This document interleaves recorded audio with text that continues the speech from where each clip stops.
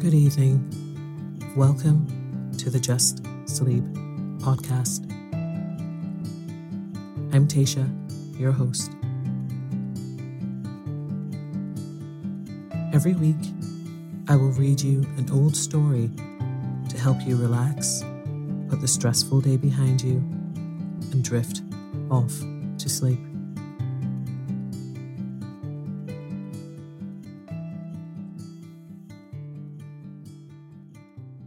Occasionally, we will run ads in order to cover the costs of the production of the podcast. Rest assured, there will be no ads during or after the story. If you prefer an ad-free and intro-free show, you can join Just Sleep Premium. Visit justsleeppodcast.com/support for more information. Quality sleep is essential. That's why the Sleep Number Smart Bed is designed for your ever-evolving sleep needs. Need a bed that's firmer or softer on either side? Helps you sleep at a comfortable temperature? Sleep Number Smart Beds let you individualize your comfort, so you sleep better together. J.D. Power ranks Sleep Number number 1 in customer satisfaction with mattresses purchased in-store. And now, save 40% on the Sleep Number Limited Edition Smart Bed for a limited time. For J.D. Power 2023 award information, visit jdpower.com/awards. Only at Sleep Number stores or sleepnumber.com. Planning for your next trip? Elevate your travel style with Quince. Quince has all the jet-setting essentials you'll want for your next getaway, like European linen, premium luggage options, buttery soft Italian leather bags, and so much more. And it's all priced at 50 to 80% less than similar brands. Plus, Quince only works with factories that use safe and ethical manufacturing practices. Pack your bags with high-quality essentials you'll be wearing for vacations to come with Quince. Go to quince.com/trip for free shipping and 365-day returns. Hiring for your small business? If you're not looking for professionals on LinkedIn, you're looking in the wrong place. That's like looking for your car keys in a fish tank.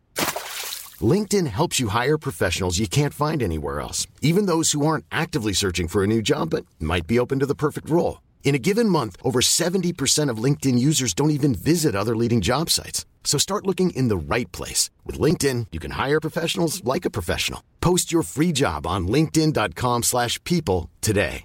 Burrow's furniture is built for the way you live. From ensuring easy assembly and disassembly to honoring highly requested new colors for their award-winning seating, they always have their customers in mind. Their modular seating is made out of durable materials to last and grow with you. And with Burrow, you always get fast, free shipping. Get up to 60% off during Burrow's Memorial Day sale at burrow.com/ACAST. That's burrow.com/ACAST. burrow.com/ACAST. Tonight, I will be reading Betrothed by Anton Chekhov. So lie down, close your eyes, and let me read you a story. 1. It was 10 o'clock in the evening, and the full moon was shining over the garden. In the Schumann's house, an evening service, celebrated at the request of the grandmother, Marfa Mihailovna, was just over. And now Nadia, she had gone into the garden for a minute, could see the table being laid for supper in the dining room, and her grandmother bustling about in her gorgeous silk dress. Father Andrei, the chief priest of the cathedral, was talking to Nadia's mother, Nina Ivanovna. And now, in the evening light, through the window, her mother, for some reason, looked very young. Andrei Andreich, Father Andrei's son, was standing by, listening attentively. It was still and cool in the garden, and dark, peaceful shadows lay on the ground. There was a sound of frogs croaking far, far away beyond the town. There was a feeling of May, sweet May. One drew deep breaths and longed to fancy that, not here, but far away under the sky, above the trees, far away in the open country, in the fields and the woods. The life of spring was unfolding now, mysterious, lovely, rich and holy beyond the understanding of weak, sinful man. And for some reason, one wanted to cry. She, Nadia, was already 23. Ever since she was 16, she had been passionately dreaming of marriage, and at last, she was engaged to Andrei Andreevich, the young man who was standing on the other side of the window. She liked him. The wedding was already fixed for July 7th. And yet, there was no joy in her heart. She was sleeping badly. Her spirits drooped. She could hear from the open windows of the basement where the kitchen was, the hurrying servants, the clatter of knives, the banging of the swing door. There was a smell of roast turkey and pickled cherries, and for some reason it seemed to her that it would be like that all her life, with no change, no end to it. Someone came out of the house and stood on the steps.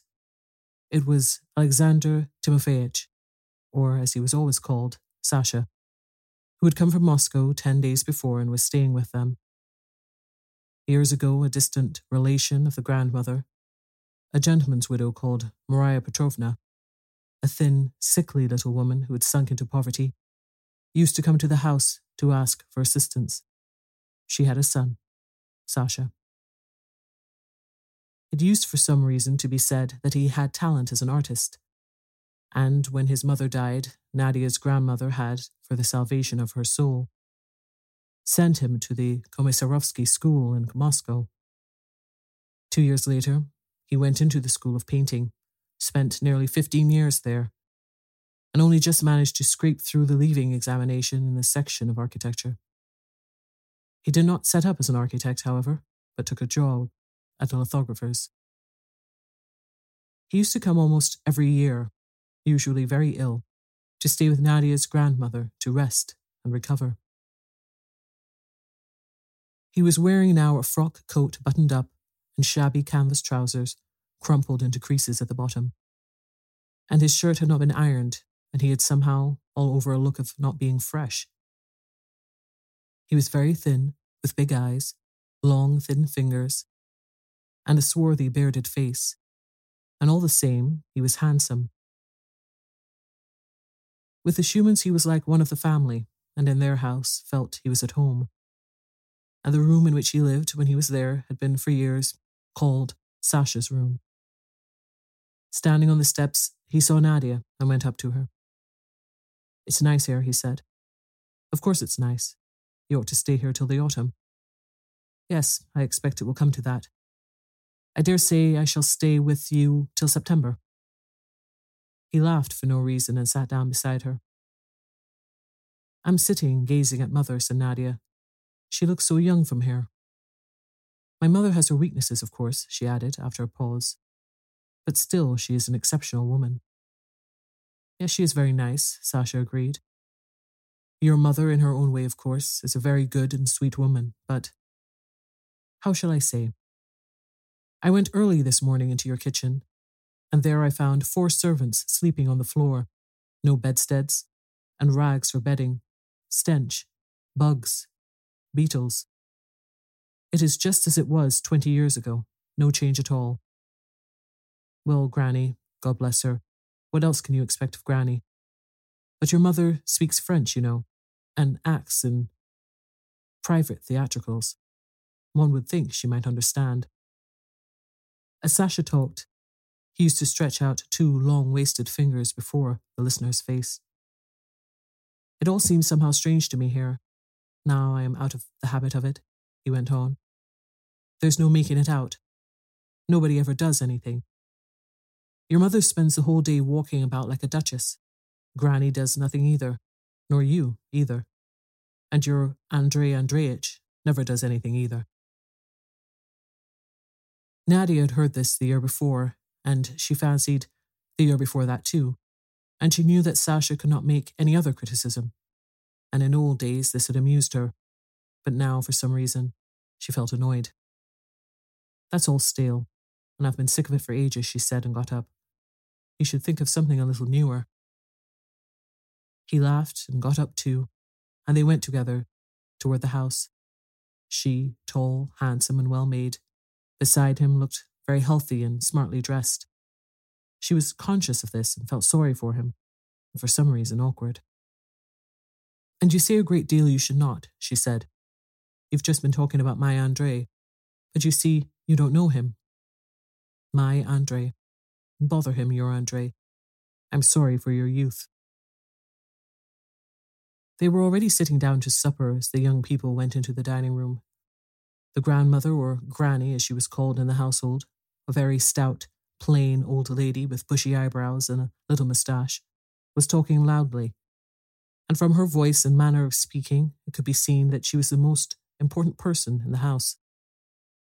She owned rows of shops in the market and the old-fashioned house with columns in the garden, yet she prayed every morning that God might save her from ruin and shed tears as she did so. Her daughter-in-law, Nadia's mother, Nina Ivanovna, a fair-haired woman tightly laced with a pince-nez and diamonds on every finger. Father André, a lean, toothless old man, whose face always looked as though he was just going to say something amusing, and his son, Andrei Andreich, a stout and handsome young man with curly hair, looking like an artist or an actor, were all talking of hypnotism. "You will get well in a week here," said Granny, addressing Sasha. "Only you must eat more." "What do you look like?" she sighed. "You're really dreadful. You are a regular prodigal son, that is what you are." "After wasting his father's substance in riotous living," said Father André slowly with laughing eyes, "he fed with senseless beasts." "I like my dad," said Andrei Andreich, touching his father on the shoulder. "He is a splendid old fellow, a dear old fellow." Everyone was silent for a space. Sasha suddenly burst out laughing and put his dinner napkin to his mouth. "So you believe in hypnotism?" said Father André to Nina Ivanovna. "I cannot, of course, assert that I believe," answered Nina Ivanovna, assuming a very serious, even severe expression.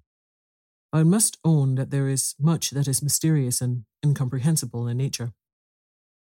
"I quite agree with you, though I must add that religion distinctly curtails for us the domain of the mysterious." A big and very fat turkey was served. Father André and Nina Ivanovna went on with their conversation.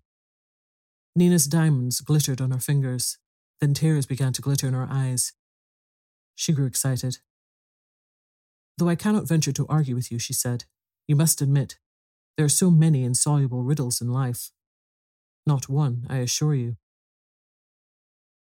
After supper, Andrei Andreich played the fiddle, and Nina Ivanovna accompanied him on the piano.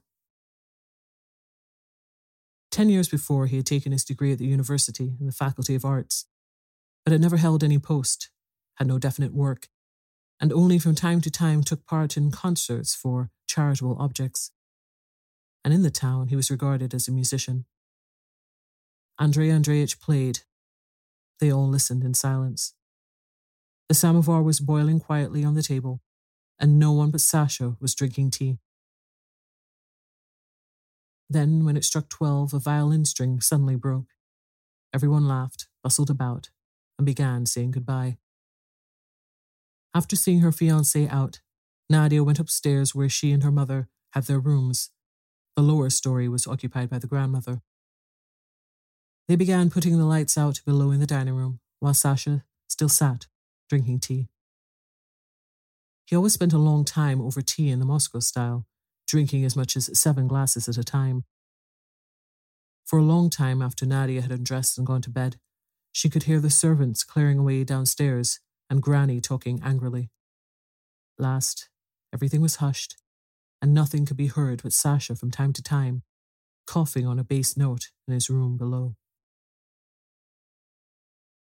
2. When Nadia woke up, it must have been 2 o'clock. It was beginning to get light. A watchman was tapping somewhere far away. She was not sleepy, and her bed felt very soft and uncomfortable. Nadia sat up in her bed and fell to thinking as she had done every night in May. Her thoughts were the same as they had been the night before, useless, persistent thoughts, always alike, of how Andrei Andreevich had begun courting her and had made her an offer, how she had accepted him and then, little by little, had come to appreciate the kindly, intelligent man. But for some reason now, when there was hardly a month left before the wedding, she began to feel dread and uneasiness, as though something vague and oppressive were before her. Tick-tock, tick-tock, the watchman tapped lazily. Tick-tock. Through the big old-fashioned window she could see the garden, and at a little distance bushes of lilac in full flower, drowsy and lifeless from the cold, and the thick white mist was floating softly up to the lilac, trying to cover it. Drowsy rooks were cawing in the faraway trees. My God, why is my heart so heavy? Perhaps every girl felt the same before her wedding. There was no knowing. Or was it Sasha's influence? But for several years past, Sasha had been repeating the same thing like a copybook, and when he talked, he seemed naive and strange. But why was it she could not get Sasha out of her head? Why was it? The watchman left off tapping for a while. The birds were twittering under the windows, and the mist had disappeared from the garden. Everything was lighted up by the spring sunshine as by a smile. Soon the whole garden, warm and caressed by the sun, returned to life, and dewdrops like diamonds glittered on the leaves, and the old, neglected garden on that morning looked young and gaily decked. Granny was already awake. Sasha's husky cough began. Nadia could hear them below, setting the samovar and moving the chairs. The hours passed slowly. Nadia had been up and walking about the garden for a long while, and still the morning dragged on. At last, Nina Ivanovna appeared with a tear-stained face, carrying a glass of mineral water. She was interested in spiritualism and homeopathy, read a great deal, was fond of talking of the doubts to which she was subject, and to Nadia it seemed as though there were a deep, mysterious significance in all that. Now Nadia kissed her mother and walked beside her. "What have you been crying about, Mother?" "Last night, I was reading a story in which there was an old man and his daughter. The old man is in some office, and his chief falls in love with his daughter. I have not finished it, but there was a passage which made it hard to keep from tears," said Nina Ivanovna, and she sipped at her glass. "I thought of it this morning, and shed tears again." "I have been so depressed all these days," said Nadia after a pause. "Why is it I don't sleep at night?" "I don't know, dear. When I can't sleep, I shut my eyes very tightly like this, and picture to myself Anna Karenina moving about and talking, or something historical from the ancient world." Nadia felt that her mother did not understand her and was incapable of understanding. She felt this for the first time in her life, and it positively frightened her and made her want to hide herself, and she went away to her own room. At 2:00 they sat down to dinner. It was Wednesday, a fast day, and so vegetable soup and bream with boiled grain were set before Granny. To tease Granny, Sasha ate his meat soup as well as the vegetable soup. He was making jokes all through dinner time, but his jests were laboured and invariably with a moral bearing, and the effect was not at all amusing when, before making some witty remark, he raised his very long, thin, deathly-looking fingers, and when one remembered that he was very ill and would probably not be much longer in this world, one felt sorry for him and ready to weep. After dinner, Granny went off to her own room to lie down. Nina Ivanovna played on the piano for a while, and then she too went away. "Oh dear Nadia," Sasha began his usual afternoon conversation. "If only you would listen to me. If only you would." She was sitting far back in an old-fashioned armchair with her eyes shut, while he paced slowly about the room from corner to corner. "If only you would go to the university," he said.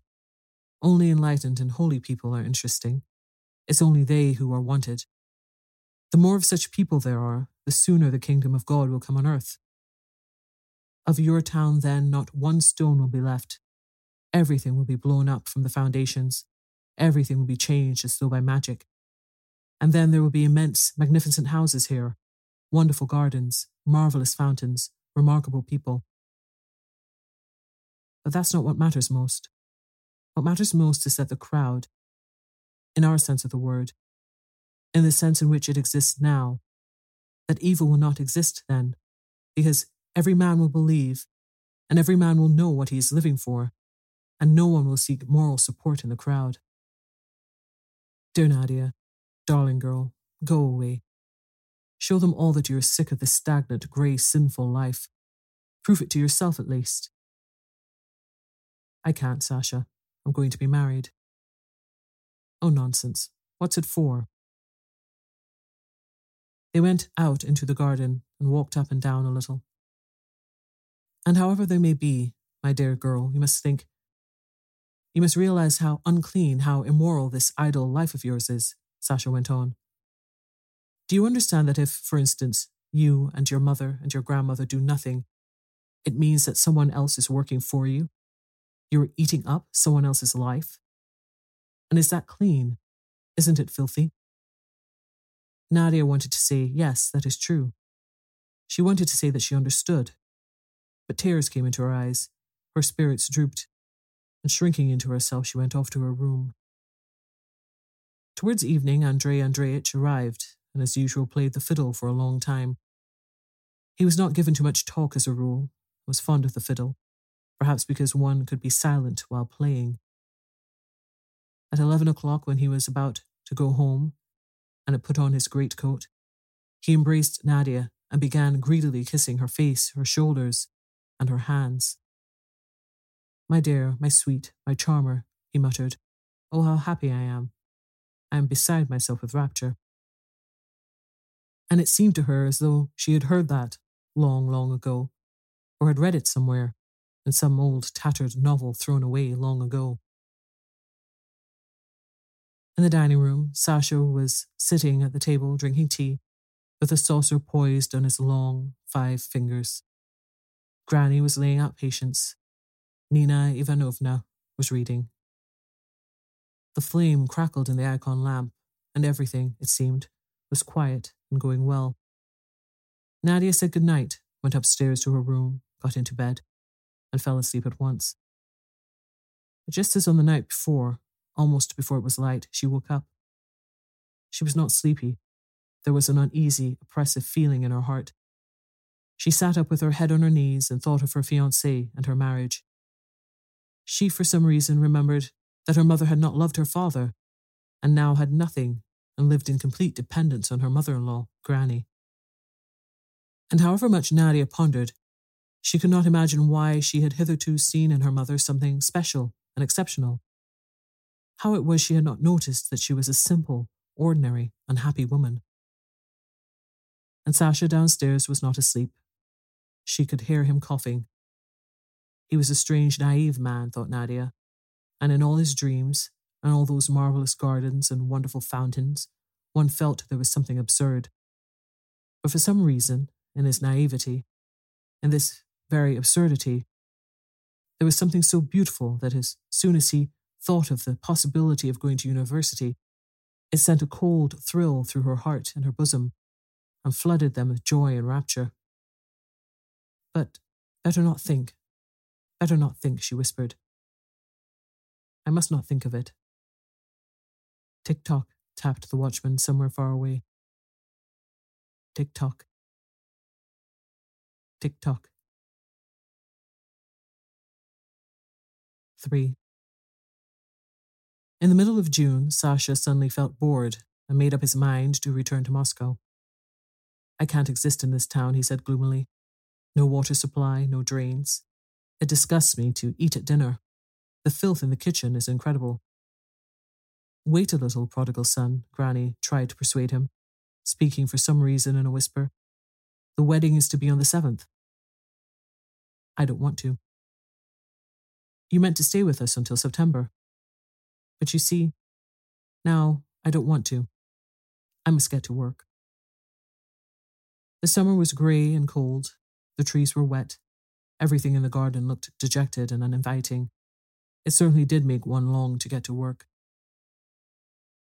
The sound of unfamiliar women's voices was heard downstairs and upstairs. There was the rattle of a sewing machine in Granny's room. They were working hard at the trousseau. Of fur coats alone, 6 were provided for Nadia, and the cheapest of them, in Granny's words, had cost 300 rubles. The fuss irritated Sasha. He stayed in his own room and was cross, but everyone persuaded him to remain, and he promised not to go before the 1st of July. Time passed quickly. On St. Peter's Day, Andrei Andreevich went with Nadia after dinner to Moscow Street to look once more at the house which had been taken and made ready for the young couple some time before. It was a house of 2 stories, but so far only the upper floor had been furnished. There was in the hall a shining floor, painted and parqueted. There were Viennese chairs, a piano, a violin stand. There was the smell of paint.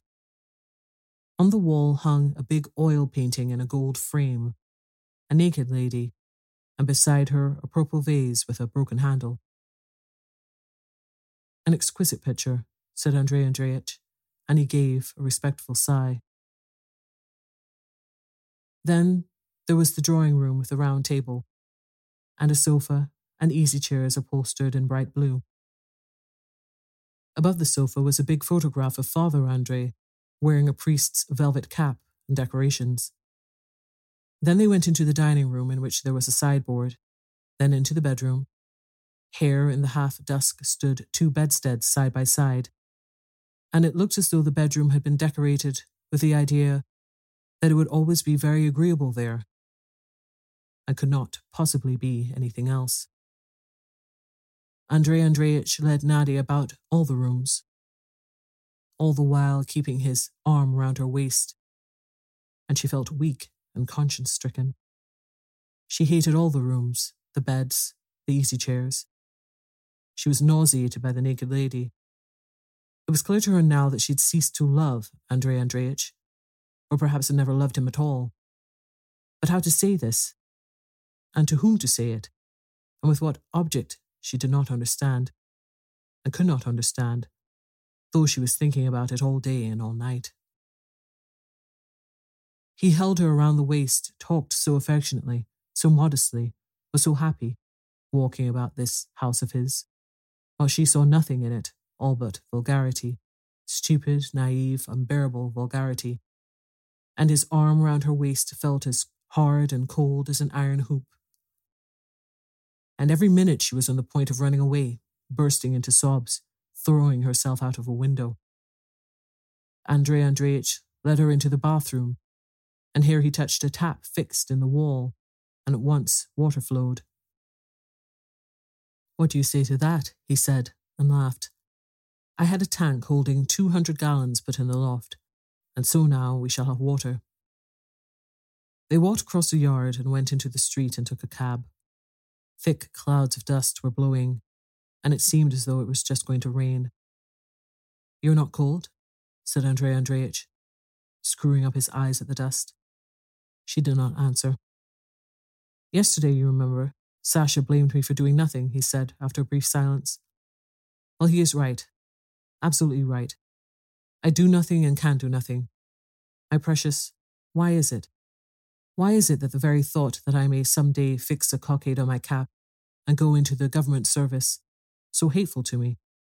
Why do I feel so uncomfortable when I see a lawyer or a Latin master or a member of the Zemstvo? Oh, Mother Russia, what a burden of idle and useless people you still carry. How many like me are upon you, long, suffering mother?"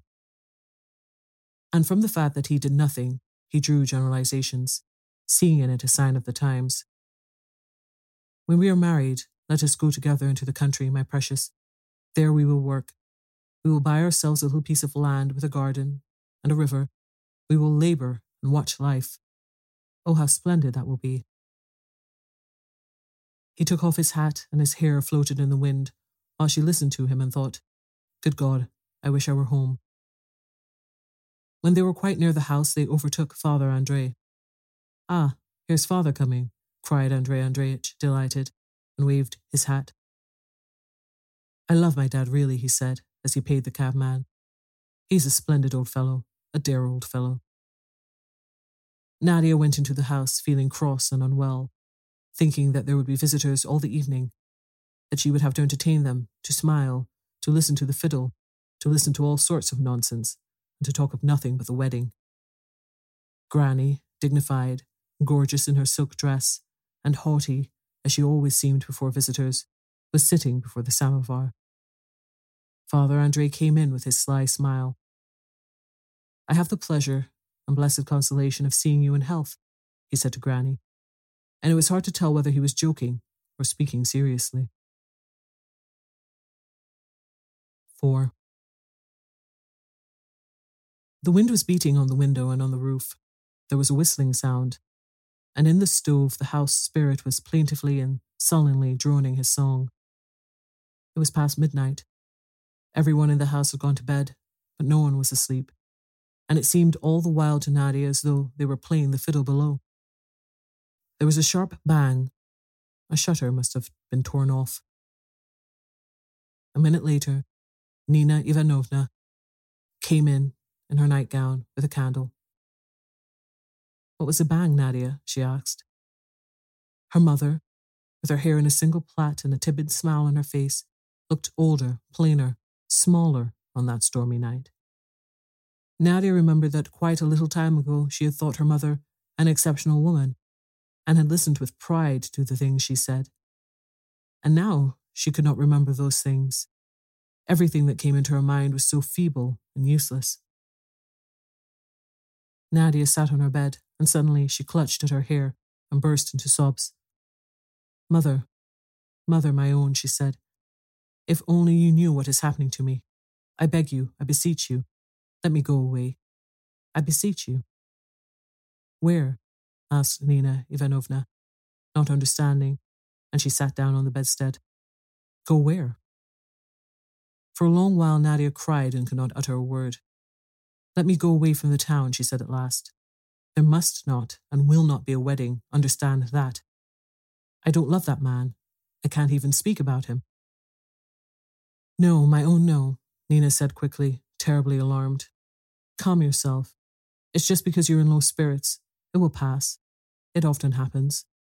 Most likely you've had a tiff with Andrei, but lovers' quarrels always end in kisses." "Oh, go away, mother.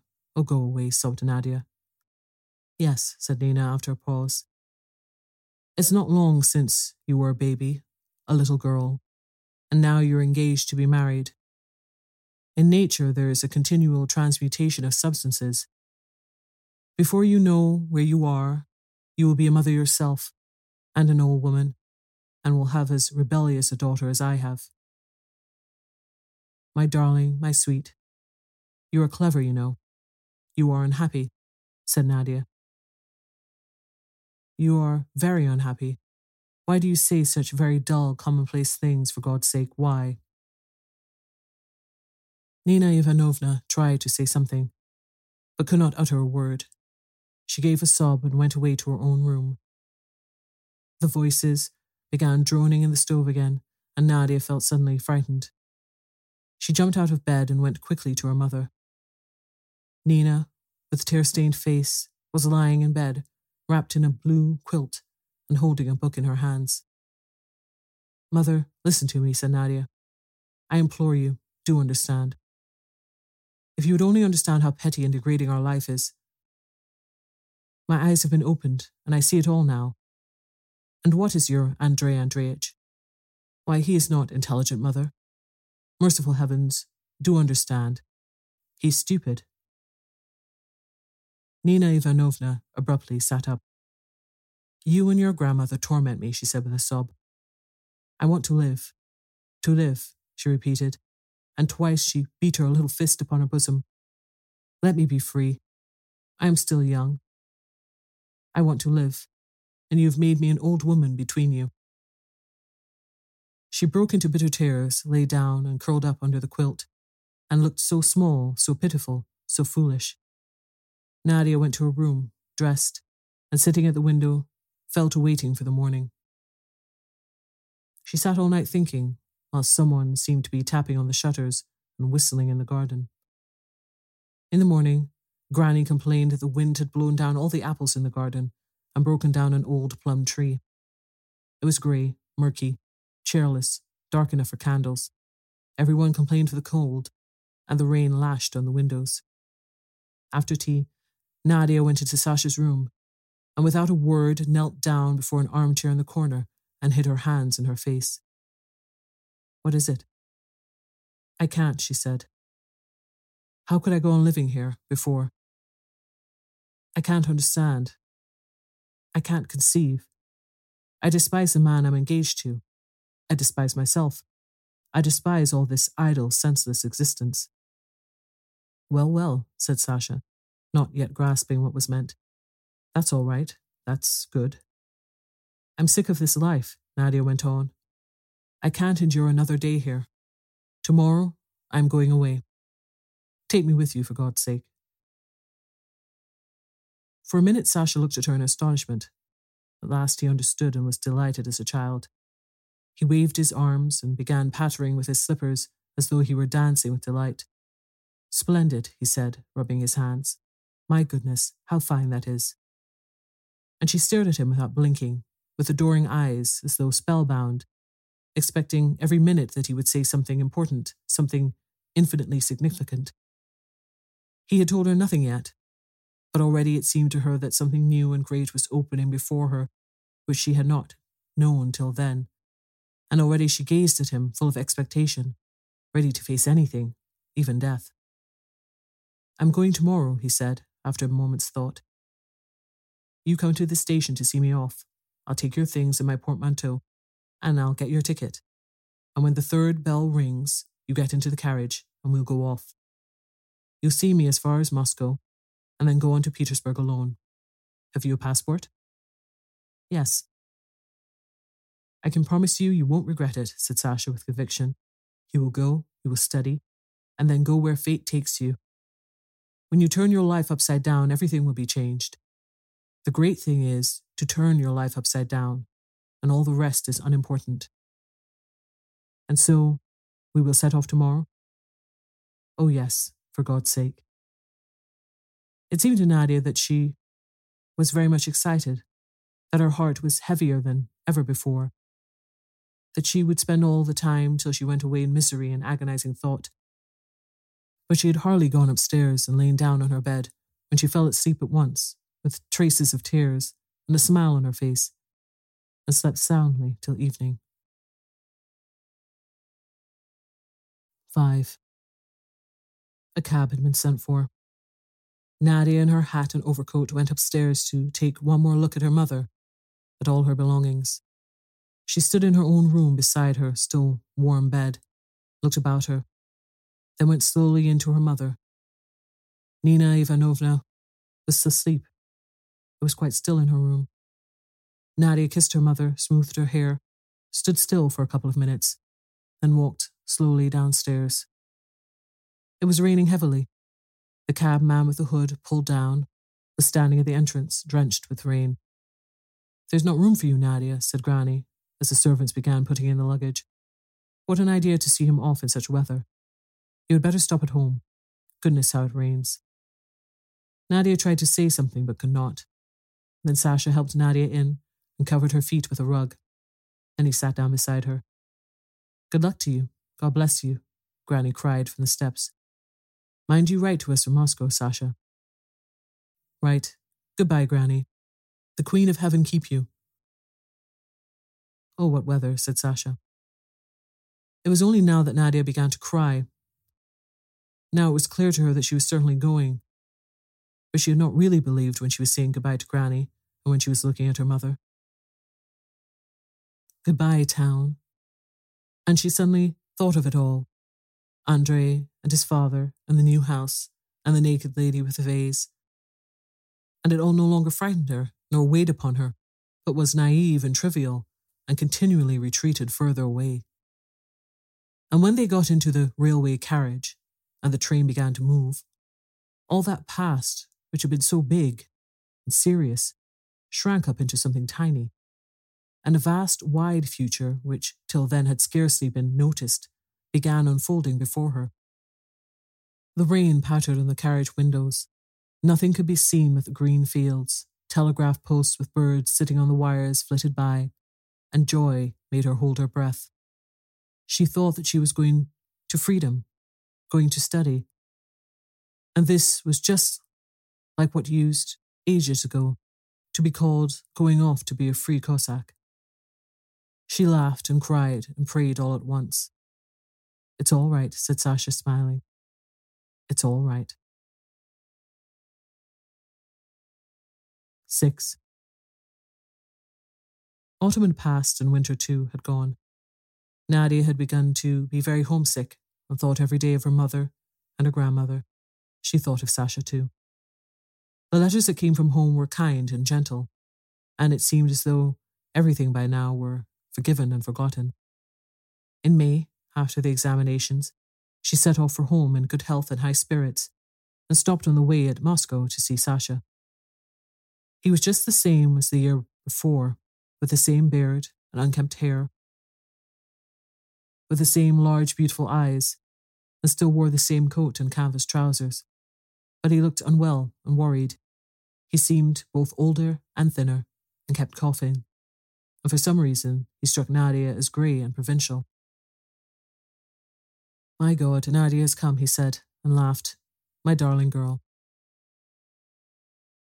They sat in the printing room, which was full of tobacco smoke, and smelt strongly, stiflingly, of ink and paint.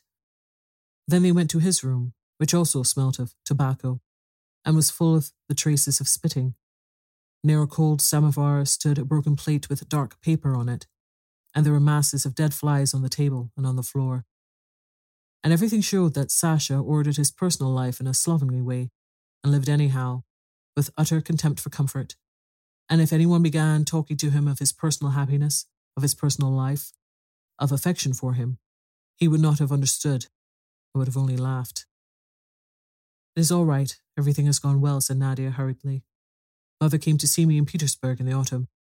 She said that Granny is not angry, and only keeps going into my room and making the sign of the cross over the walls."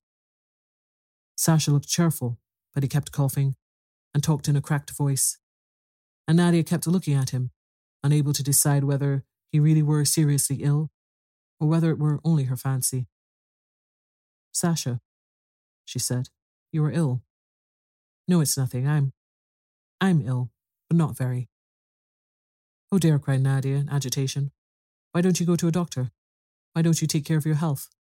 "My dear, darling Sasha," she said, and tears gushed from her eyes.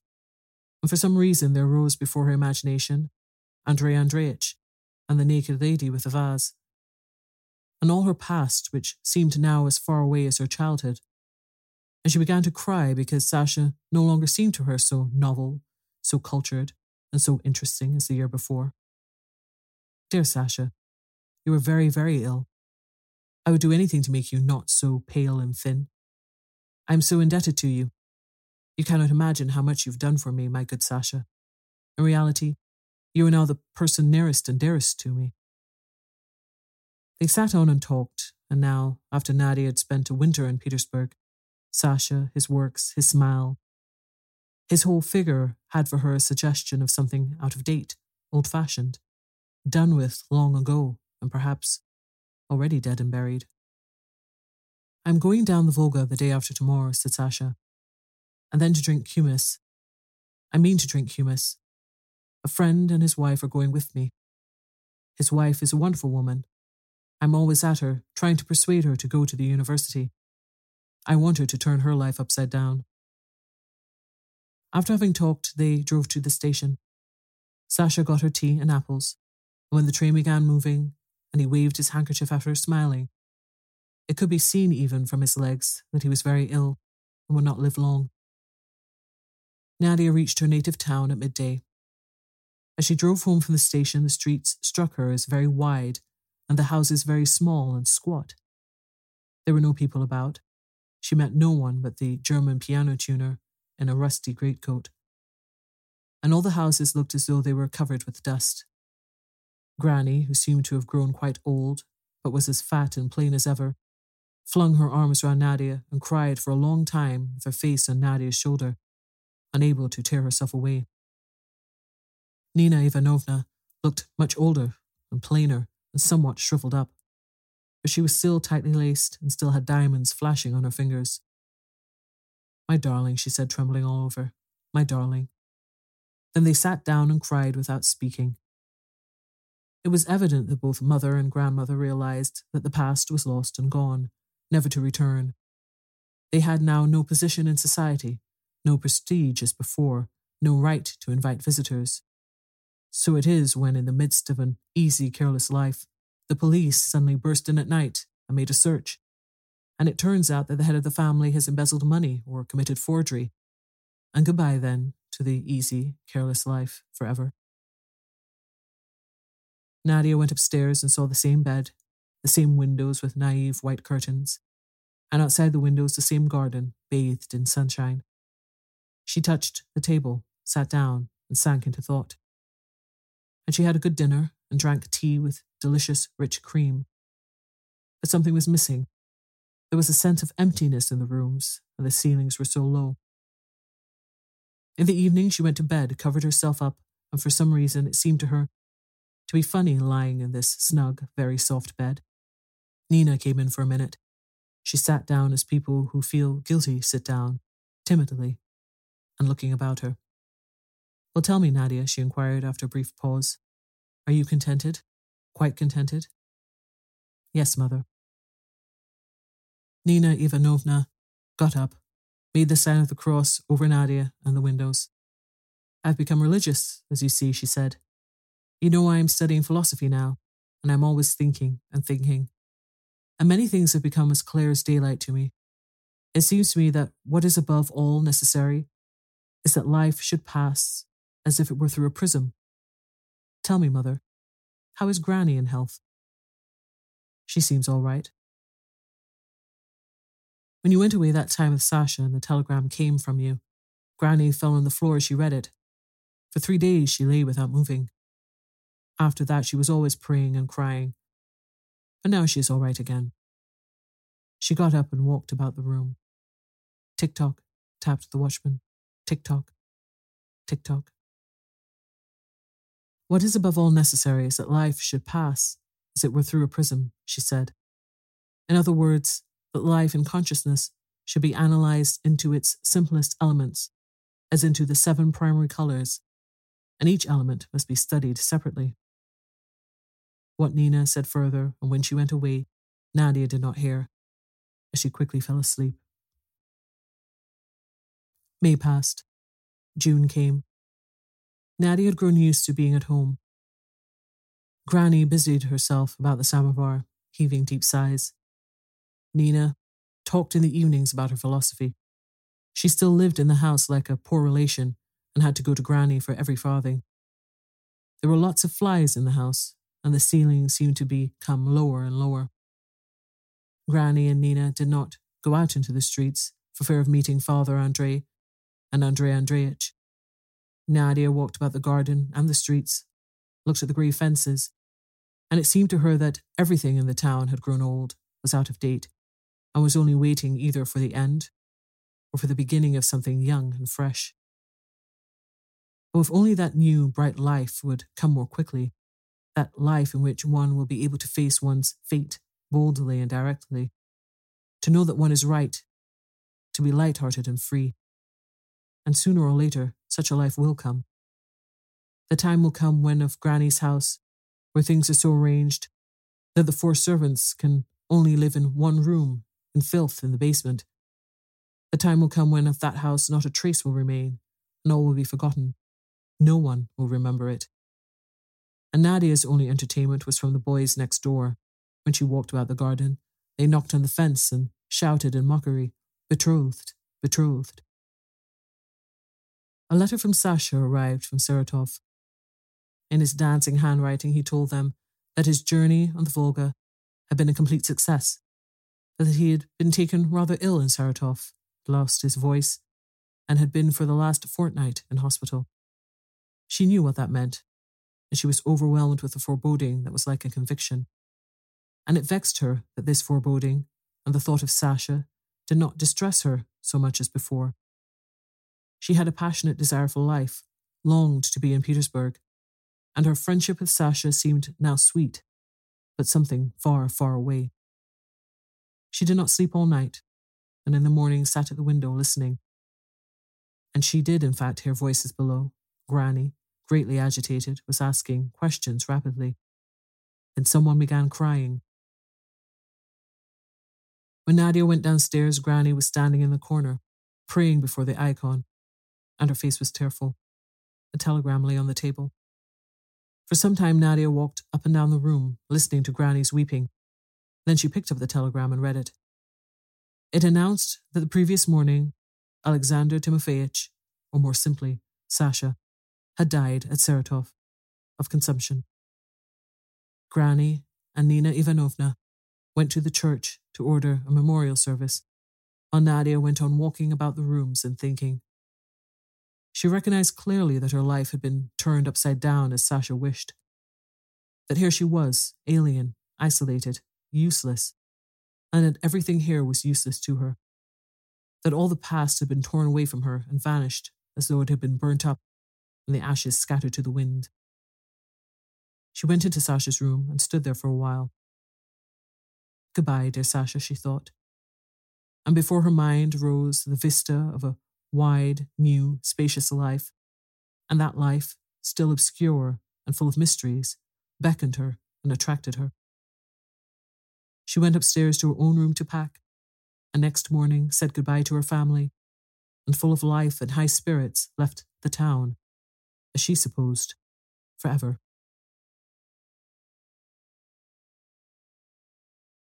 Good night.